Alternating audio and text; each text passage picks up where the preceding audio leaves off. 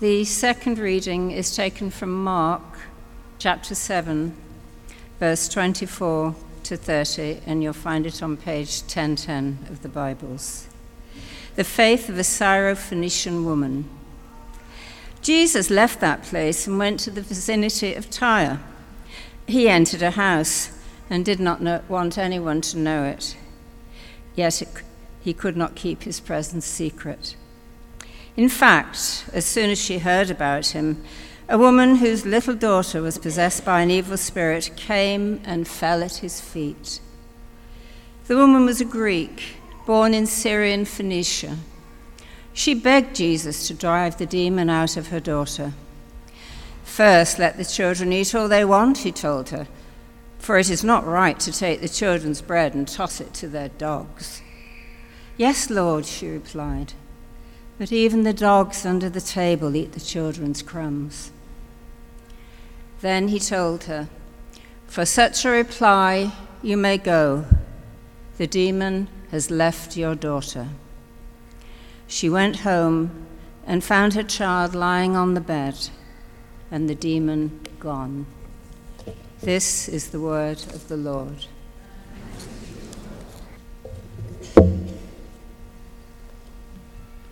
Well, good morning, everyone. Am I on? Can you hear me? Am I coming through? Great. Let me just move these bits.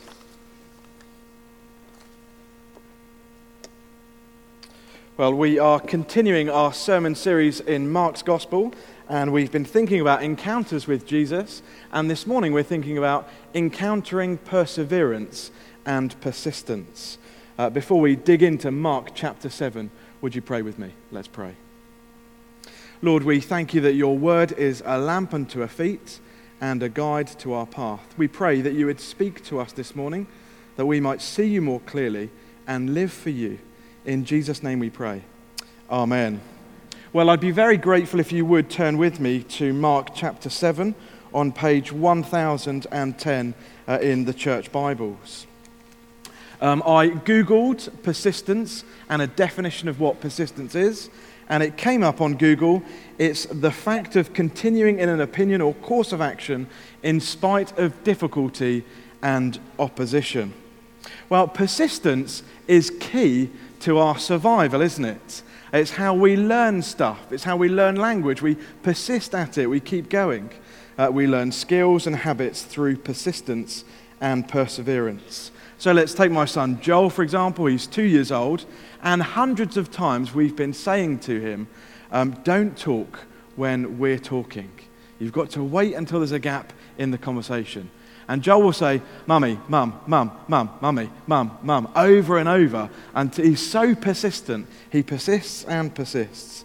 And I think today we get an example of a little bit like what that persistence might be from this woman who comes to Jesus, this Syrophoenician woman. I think we see three things from this encounter, three things to see. Mark's purpose for writing the account, the Lord's testimony to this woman, and the woman's faith, and not her wit, is the key thing to take from this lesson. It's her faith, not her witty response to Jesus. Well, firstly then, Mark's purpose in writing this account for us. I don't know how you imagine Mark writing this letter with kind of Microsoft Word, the first century edition, open before him as he pens this letter. However you picture him, Mark is clear on his message. In fact, it's a Christian message, and it's a message for the whole world, we're told in Mark's Gospel. Chapter 14, verse 9, it's a worldwide message of good news that's to be preached to the world.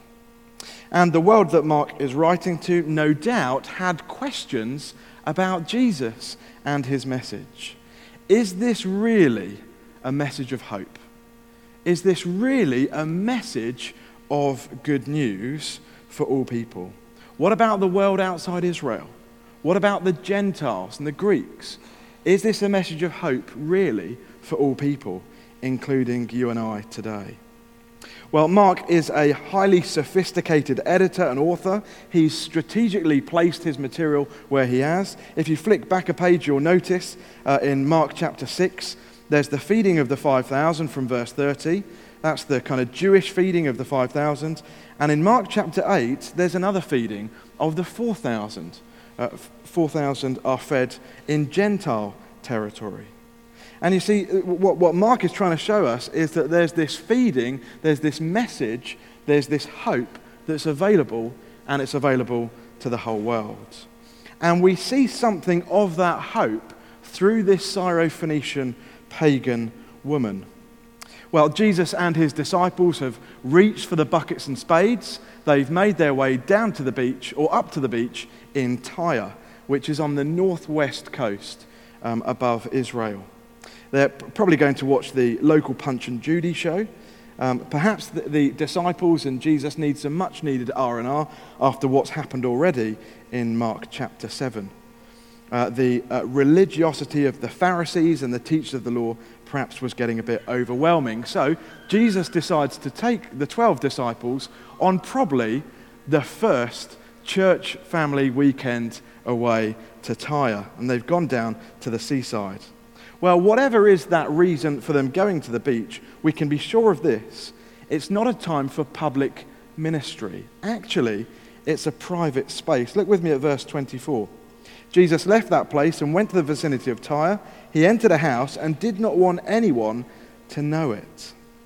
He's gone for some space, for some peace and quiet. Yet he couldn't keep his presence secret. In fact, as soon as she heard about him, a woman whose little daughter was possessed by an evil spirit came and fell at his feet. The weekend away schedule's interrupted by this woman, a woman whose daughter's in a miserable state. She's demon-possessed. And it's interesting, isn't it, to note we were looking at Mark chapter 5 a couple of weeks ago. For those who are here, we were thinking about Legion, the man in the Gerasenes who was possessed by a whole load of demons. Seemingly, again, Jesus has gone to a new area. He's gone to Tyre, and immediately he's faced with the forces of darkness again. Part of Jesus' ministry is pushing back the forces of evil. Well, we're under no illusion to the identity of this woman who falls at Jesus' feet. Verse 26, she's Greek, born in Syrian Phoenicia. That is, she's a Gentile. And she's at Jesus' feet, begging for his help and persisting in that. Let's just look at Jesus' response to her request. She's begging Jesus to drive the demon out of her daughter. And Jesus says, "First let the children eat all they want," he told her, "for it's not right to take the children's bread and toss it to their dogs." So just picture the scene. Here's this Greek woman on her knees before Jesus and begging Jesus to heal her daughter. She knows, you alone can rescue. You alone, Lord, can save. You are the only one who can offer any hope in this awful situation. And Jesus says, first let the children eat what they want. It's an all-you-can-eat buffet for the Jews, but what about for the Gentiles? First let Israel taste of the bread of life. That's what Jesus is saying. Let my disciples come and be satisfied. Let the nation of Israel be filled and find their satisfaction in me first. The children of Israel were the Jews, and Jesus' mission clearly is first for the Jews and then for the Gentiles. Paul picks up on this theme in Romans chapter 1. Do you remember that great verse? Paul says, "I'm not ashamed of the gospel, for it's the power of God for the salvation of everyone who believes, first for the Jew and then for the Gentile." Well, I think some modern scholars are quite embarrassed by what Jesus says here in Mark 7, verse 27, when he calls this woman a dog. But I don't think we need to be embarrassed by this. Jesus is making a strong point in what he's about to say to this woman. There is an eternal plan in place and in motion, and it's unfolding for the whole world to see. Jesus has come first for the Jew and then for the Gentile. There is blessing for all found in Jesus. And this woman can see it. She can see that there's blessing there. She glimpses, if you like, the light that's just appearing through the door. She can see it. And she gets that from that word in verse 27. First let the children eat all they want. First let them come. But her faith in Jesus was strong enough to see that Jesus isn't turning her away. Isn't that incredible? He doesn't turn her away. And she says in verse 28, "Yes, Lord," she replied, "but even the dogs under the table eat the children's crumbs." She turns what appears to be a word of reproach and rebuke into a word of optimism for her situation. Not only does she accept being called a dog, she's rejoicing because of it. Why? For even under this table, the dogs get to eat the scraps from the children. When I grew up, we had a white standard poodle called Keita. She was a beautiful, lovely dog, but she was a real menace for eating things that she shouldn't. One day, she managed to get on top of the worktop, and she got the Christmas turkey that was on top of the fridge, knocked it off, and ate a whole load of it before we came back home. She also managed to eat a packet of my auntie's contraceptive pill that was upstairs in the bedroom. She ate the whole packet of these pills, and it sent the dog absolutely loopy. She was never the same after that. But there was one thing that we could be sure with Keita. When it was mealtime, she'd be sat underneath the table, waiting for the food to come. Now, I'm not a huge fan of liver and kidney. My mum used to like making steak and kidney pie. I hated it. I like the steak, but not the kidney. I didn't like liver and bacon. I like the bacon, but again, I don't like the kidney. So I would very often be feeding the dog under the table and dropping my boiled potatoes. Not a fan of boiled potatoes. If you invite me for lunch at your house, no boiled potatoes, no liver, no kidney. Anything else, I'll eat it. But the point is, dogs will eat the scraps that fall under the table. And as quick-witted as this mother may be, actually, there's great faith in what she exercises here. While she's knelt before Jesus, her King, do you see that? She's empty-handed, she's bringing nothing, but she's seeking a blessing from the Lord as she sat under his table, shamelessly, persistently, persevering, seeking what we've learned to call amazing grace. Do you know, this image of this story in Mark is brought out in the Anglican Book of Common Prayer. It's known as the Prayer of Humble Access. Let me just read this to you. See if you can connect with what this is saying to the passage we've been looking at. "We do not presume to come to this thy table, O merciful Lord, trusting in our own righteousness, but in thy manifold and great mercies, we're not worthy so much as to gather up the crumbs under thy table. But thou art the same Lord, whose property is always, always to have mercy. Grant us therefore, gracious Lord, so to eat the flesh of thy dear Son, Jesus Christ, and to drink his blood, that our sinful bodies may be made clean by his body, and our souls washed through his most precious blood, and that we may evermore dwell in him, and he in us." Amen? Amen. Isn't that great? Isn't that great language? Notice that it's table, it's not altar. That's a little bugbear that I have. So this is not an altar. If anyone thinks it is, it's a table. This is the Anglican Church, not the Catholic Church. It's a table. I just got to say that. Sorry about that. It's just one of those bugbears. What do we receive from the Lord's table? What do we receive? Well, we receive his grace and his mercy. And that's what's on offer through the Lord Jesus. And I think this is the spirit in which this woman believed that Jesus would hear her prayer and act upon it. So what does this mean for you and I? Firstly, I think there's a huge encouragement for us to be people of prayer, praying for others. This mum was praying for someone who couldn't pray for herself. Do we get that? And she never rested until that prayer was answered. Secondly, there's some battles that we're going to face in this life that no human intervention can help out with, that we need exclusively the power of the Lord Jesus to help through prayer. And notice it's through prayer that this daughter is healed. As hopeless and desperate a case that this may appear, this young girl had a praying mother. What a great encouragement for parents this morning. where there is prayer for our children, there is always hope. Let that be a word to someone this morning. Isn't that great? For the parent here this morning concerned about their child or children, remember this woman.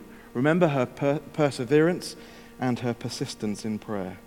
And let this be a reminder to all of us to be on our knees in this year of mission before the Lord, who can do way more than we can ask or imagine. Sometimes sometimes we may face a knockback in life. Sometimes we may even face real discouragement. But let us take note, at the end of the day, this woman went home rejoicing and glad because she found her daughter lying on the bed and the demon had gone.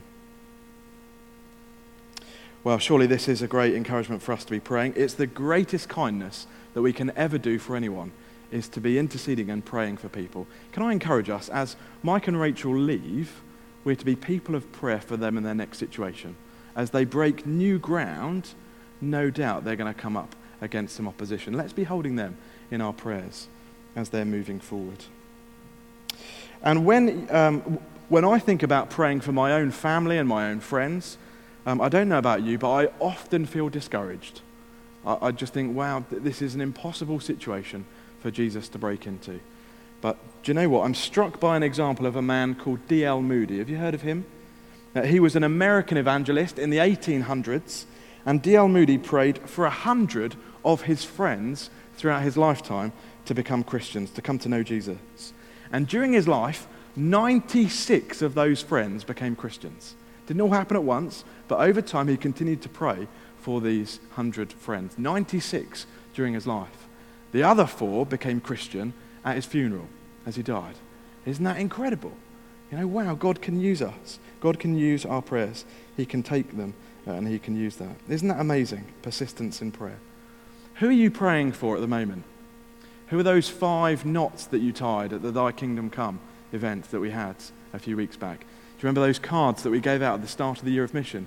Who are you still praying for? If any of them come to know Jesus, any of them questioning now and wanting to find out more about Jesus?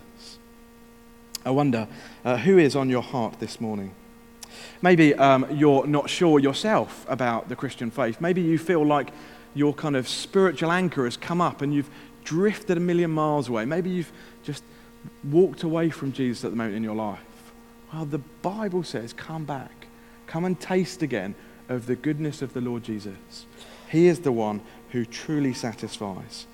He's the one who can turn our hearts back to him. Well, wherever you're at, whoever's on your mind at the moment, maybe it is yourself. Let's just take a few moments just to come before the Lord in quiet. Let's pray.